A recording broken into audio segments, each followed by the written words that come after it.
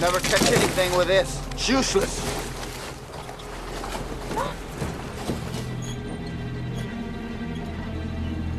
You're gonna need a bigger boat.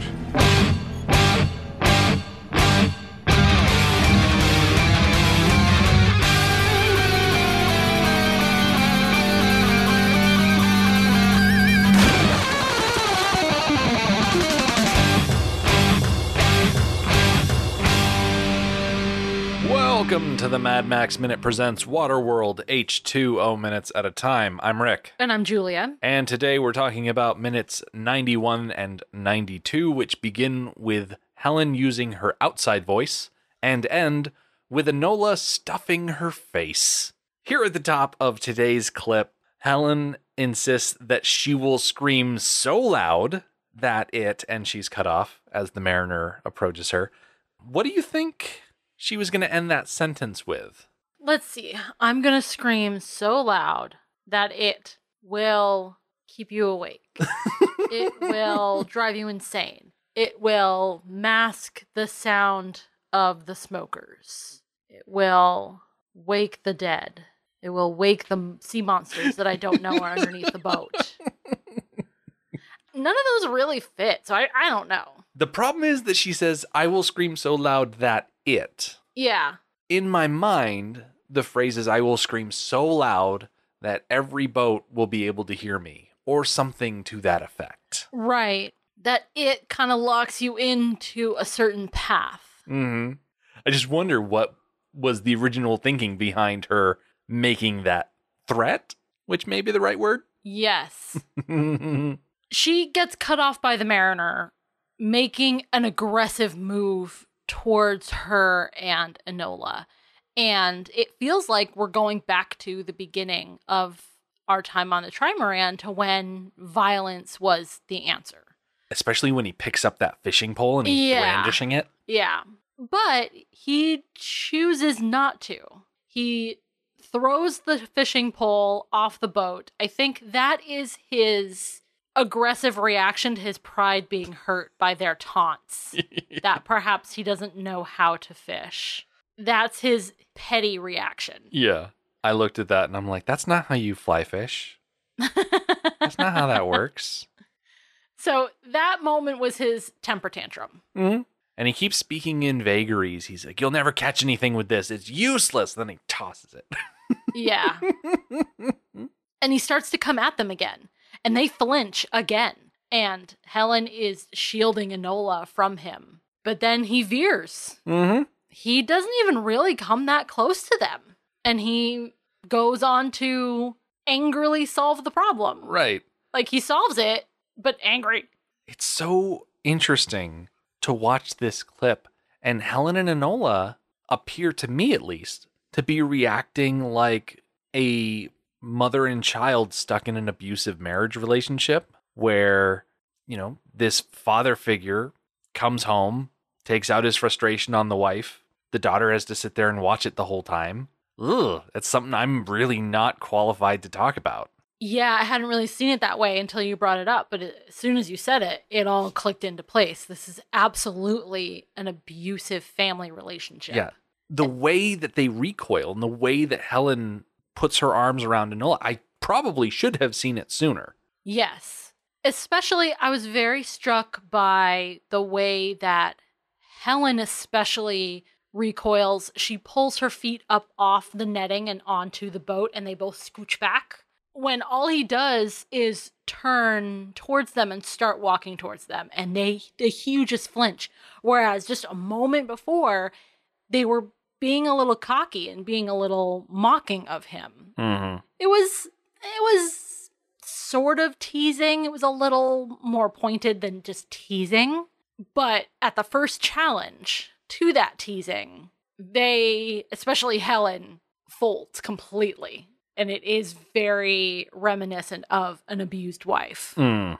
Her flinch is so obvious and so pronounced. And then he goes about doing something that he doesn't tell anybody what he's doing, and we can hear Helen pleading for forgiveness from him. And it's gross now. It's gross now. I tainted it. Yeah, you did. You did. I mean, I didn't like it anyways. She was doing well, like, standing up to him, but not too much to push his buttons. But the moment that something seems to have gone over the edge here, she completely backs down. And I didn't like it before, but now with that connotation of an abused wife, and this is learned behavior in reaction to his mistreatment, I'm like, well, yeah, that's how it goes. Mm-hmm. Yeah. The Mariner has jumped down below deck, and he has a collection of items that he's picking up. There is a pipe, possibly a gun situation that he's loading barbs into. He grabs some line off of the wall, and then there is a battery that he hooks up to the trawling motor, which I distinctly remember in doing our research about this movie that stored power is not a thing, but this scene in particular refutes that. Yeah, he seems to have some sort of car battery type deal that he is pulling a charge from. Mm-hmm. And he does seem to be reserving that for emergency use. If he had plenty of power, as soon as the wind died, he would have turned it on. Exactly. Like, we may not be going as fast as if we were sailing, but we're going somewhere because we're trawling. No, he is not in a rush to get anywhere.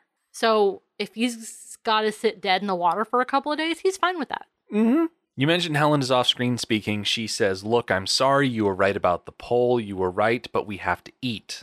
I know you can hear me. We can fish for ourselves. Just show us what to do. You must know, even you've got to eat."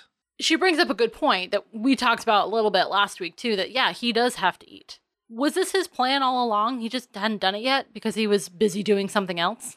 Or do you think he was full-on taunted into this action? Oh, I think he was full-on taunted into this action. This is such a interesting maneuver that he does here.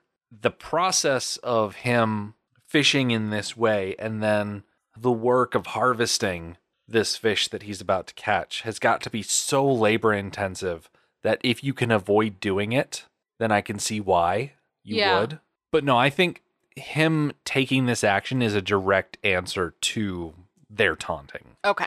I really like this weapon that he is loading and takes with him.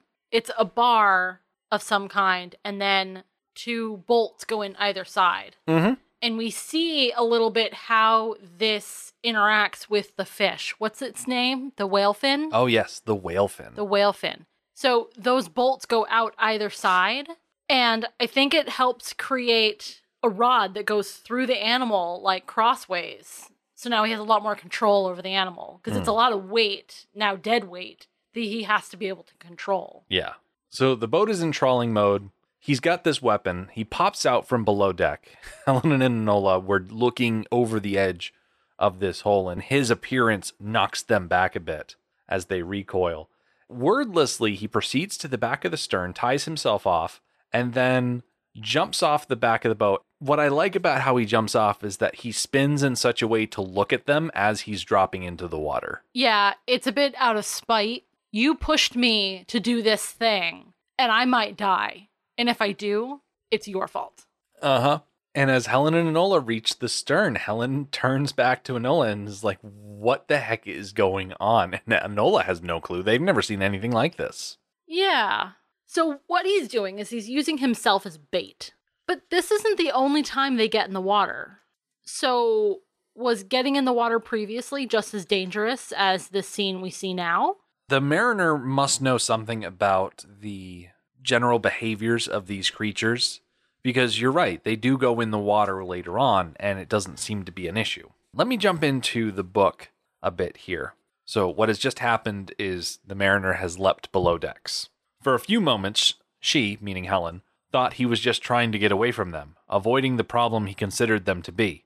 But then clattering sounds below deck indicated he was up to something. He emerged with a strange 2-headed harpoon gun, larger than the spear gun she'd seen before. How many weapons and hidden treasures did he have stowed down there?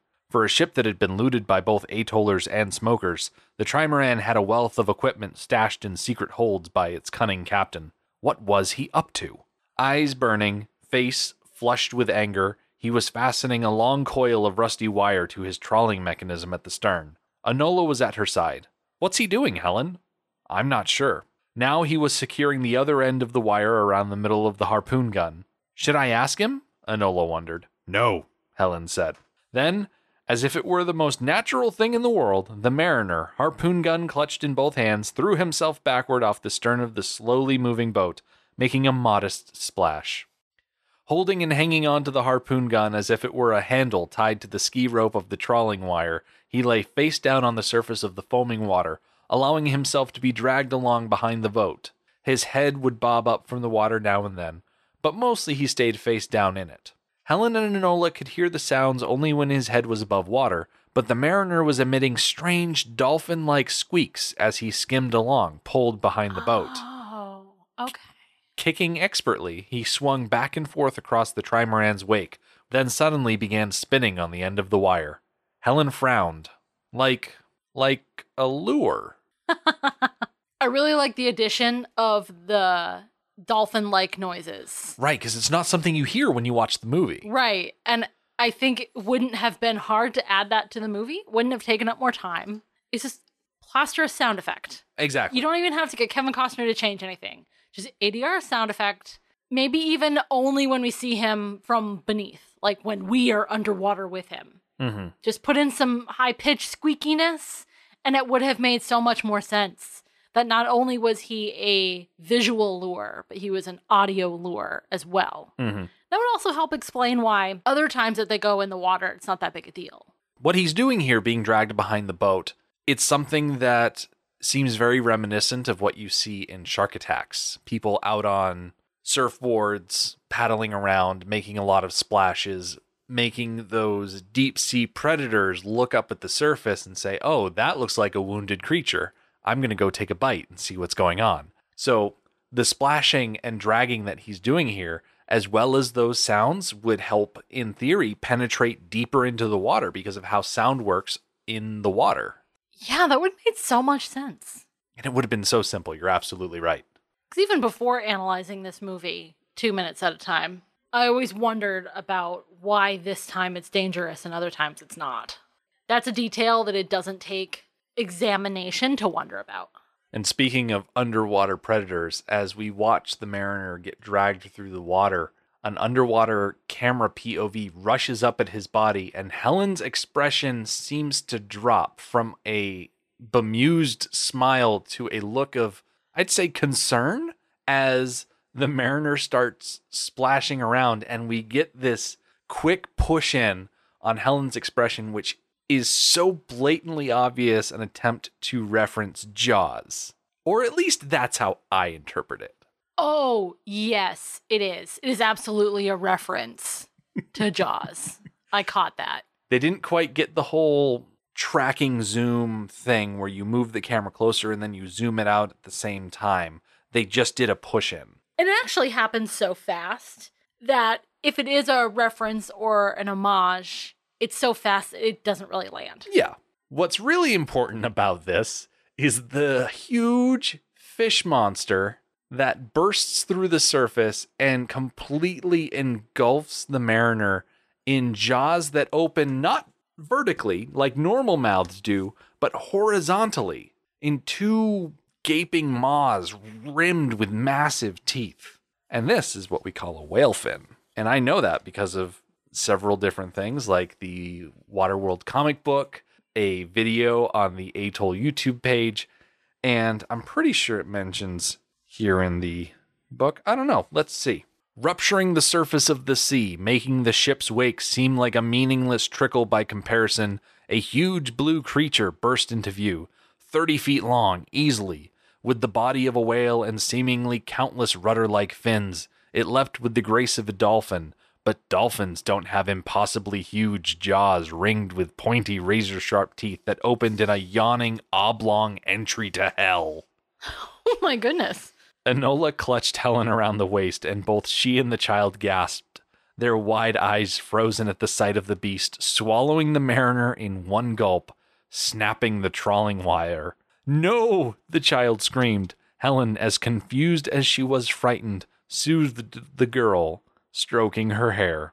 The beast had not submerged, rather was languishing on the surface, perhaps savoring its meal for a moment, or digesting it. Then a tearing, thunking sound emerged from within the beast, and so did a harpoon, right out the side of its grotesque head. Then a second ripping thunk announced the other harpoon's exit from the other side of the now dying beast's ugly skull. Soon a knife blade was emerging from the fleshy area by the jaws as the mariner began cutting himself an exit from the catch of the day. "Oh my," Helen said. She really hadn't understood about fishing in these waters. Okay, oh my, I think is kind of lame, but she really didn't understand about fishing in these waters. That was pretty great. That's the understatement of the year. Yep. I love the design of this creature because we are in the mid-90s. Jurassic Park happened a few years ago, and it's very tricky what they're doing because they're trying to comp in a completely CGI creature in amongst water. Like, computer-generated water is tricky enough, and then you introduce this gigantic creature. It's only on screen for a few seconds, but the design of it is very impressive. Something completely unlike anything I've ever seen before. And that's really the best part about it, is that it's so different. Right. It might pull small elements from other creatures that we have seen in the past, but the way that it's all put together and presented to us is quite unique. And you said that the YouTube channel, The Atoll, has a video All about the whale fin. all about the whale fin. Okay. So I'll make sure to share that. Excellent. I definitely want to go watch it because this creature is very interesting. This also raises the question about its existence in this world. We've been operating under the assumption of 400 or 500 years in the future. Evolution can't work that fast without some sort of push. And global warming and the Earth becoming covered in water is not that kind of push. So what the heck? Where did this thing come from? It would already have to be in existence in our world today for it to be in existence in their world. Mm-hmm. Maybe not quite in the same form, because there is 400 or 500 years to allow for some evolution. So it wouldn't have to look exactly the same to us today. But seriously, most of the animals on the planet are exactly the same way that they were 400 or 500 years ago. Especially the large water predators. Right. Because Sharks? they have longer lives. Think of what is different. Dogs. Dogs are dramatically different than what they were 400 or 500 years ago because a huge, massive amount of very, very specific selective breeding by humans. And their lifespans are not that long. And they can have multiple puppies in multiple litters throughout their lives. Dogs have evolved quite a lot, but human intervention. But if you think about like wild animals, no, they're exactly the same as they were 400 or 500 years ago. So where the heck did this creature come from? It's got to be some freak mutation, like a Godzilla situation. Right. And the mariner clearly knew that this is the type of creature that inhabits these waters. Mm-hmm. That means it can't just be a one-off. This is not a Loch Ness Monster situation. This is a dolphin shark type situation where there are multiples of them, where they populate this part of the ocean. Right. Speaking from someone who lives on land and whose context, whose perspective is all about land, I know I've mentioned this before. How do you define this area when there's no context? I'm sure it's possible. It's just a completely different frame of reference for me that I can't connect with. Yeah. There's nothing in my head to help me define this area. Yeah, you just got to get really good at navigating by the stars. And then at night, you're like, okay, well, this is what I know from the last time I looked at the night sky. Yeah. That you remember the Knight Rider. Yeah. As I described in the book, the harpoon gun that the mariner uses punches holes in either side of this fish's head and effectively kills it, because the next thing we see is the mariner dropping a cut of meat from this beast onto, it looks like just bare coals. I don't know where he's getting charcoal or anything like this, but hey, he's got his own little stove there. Yeah. How is he cooking this? So he's got some sort of metal frame that he absolutely picked out of the water. Mm-hmm. It is encrusted and eroded, bad shape. But yeah, those look like charcoals. And not briquettes. It's not like he found a bag of charcoal briquettes and dried them out and is using them. No, these are hunks of rock of some kind. Wonder if they're not charcoal. What if there's some other kind of rock that he harvested that retain heat well? Could be. I don't know. I've never actually gotten a bag of charcoal briquettes wet and then tried to dry it out and use it. Yeah, neither have I. But that was the first thing that I thought of when I saw this and said, Yeah. oh yeah, he probably dove down, found a bag of charcoal briquettes and thought, oh, well, that's easy. I'll just use those. I wonder if this is like a volcanic rock. Because volcanic rock would do really well heated up. Yeah. So what we can't see is the source of the heat. I mean, we do see some glowingness, but what is the source of this heat? He must have gotten his hands on some sort of fuel source because Yeah. the lovely thing about plastic is that it does not get eroded by ocean water. So if you dive down to the bottom of the ocean and you find plastic containers full of accelerants, they're probably still in there. I don't know how effective they are. They might have separated or degraded, but they'd probably still cause a flame. Yeah. I'm sure we've noted it before, but the Mariner is just working at such an advantage over everybody else. He sure is. And as he flops this piece of meat down, he looks at Helen and Enola and he says, happy now? And Helen and Enola are sitting off to the side and they have mouths full of food. So all they can really do is nod. Yes, they are. First of all, let's start with this piece of fish. It looks really good. It just looks like it's going to cook up really nicely. Yeah. And also, they don't really care how well it cooks up. As long as it doesn't get them sick, they don't care. Right. I love the exchange here. The Mariner's happy now is not as meanly sarcastic as it could have been. Mm-hmm. It was a little bit more sincere. Just ever so slightly. Yeah. And then their reaction was very much more sincere than could have been, I suppose. Mm-hmm. It could have been a spiteful interaction just now. And it wasn't. Yeah. Like, okay. I like the direction that we are now going. Yeah, we're able to calm down a bit because the tensions aren't running as high. Yeah. Because not everybody on the boat is starving. Right. It's amazing how things calm down when everybody is fed and watered. Ah, yes. Ducking back into the book real quick. After the fish has been killed, we cut to, by late afternoon, Helen was keeping her promise and doing the cooking, as enormous whalefin steaks sizzled on a small grill they'd salvaged from the late drifter's boat. She turned the meat over with bare hands, seasoning the steaks with salt and herbs her host provided.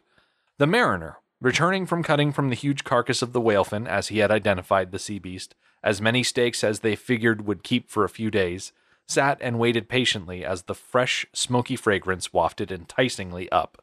Okay. So that answers the question of where they got the grill from. Yep, they got it from the drifter. I like that Helen is cooking because she's contributing.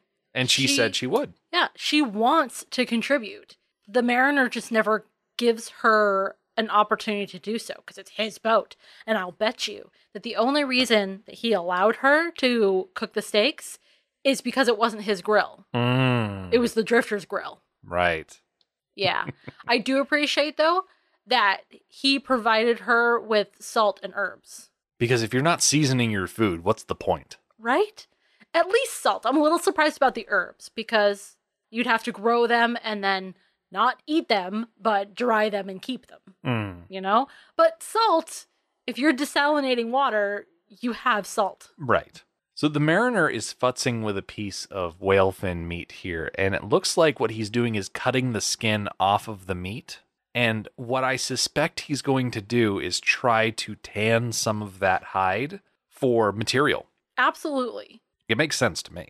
That's exactly where he got his clothing. And that's what he's going to be doing over the course of the next few minutes as we push through this scene. We're going to put a pin in it for today. Come back next time. The Mariner will get grumpy about the music that the kids are listening to these days. Helen gets to drink her fill, and Enola gets foot envy. The Mad Max Minute podcast is a fan project by Rick and Julia Ingham.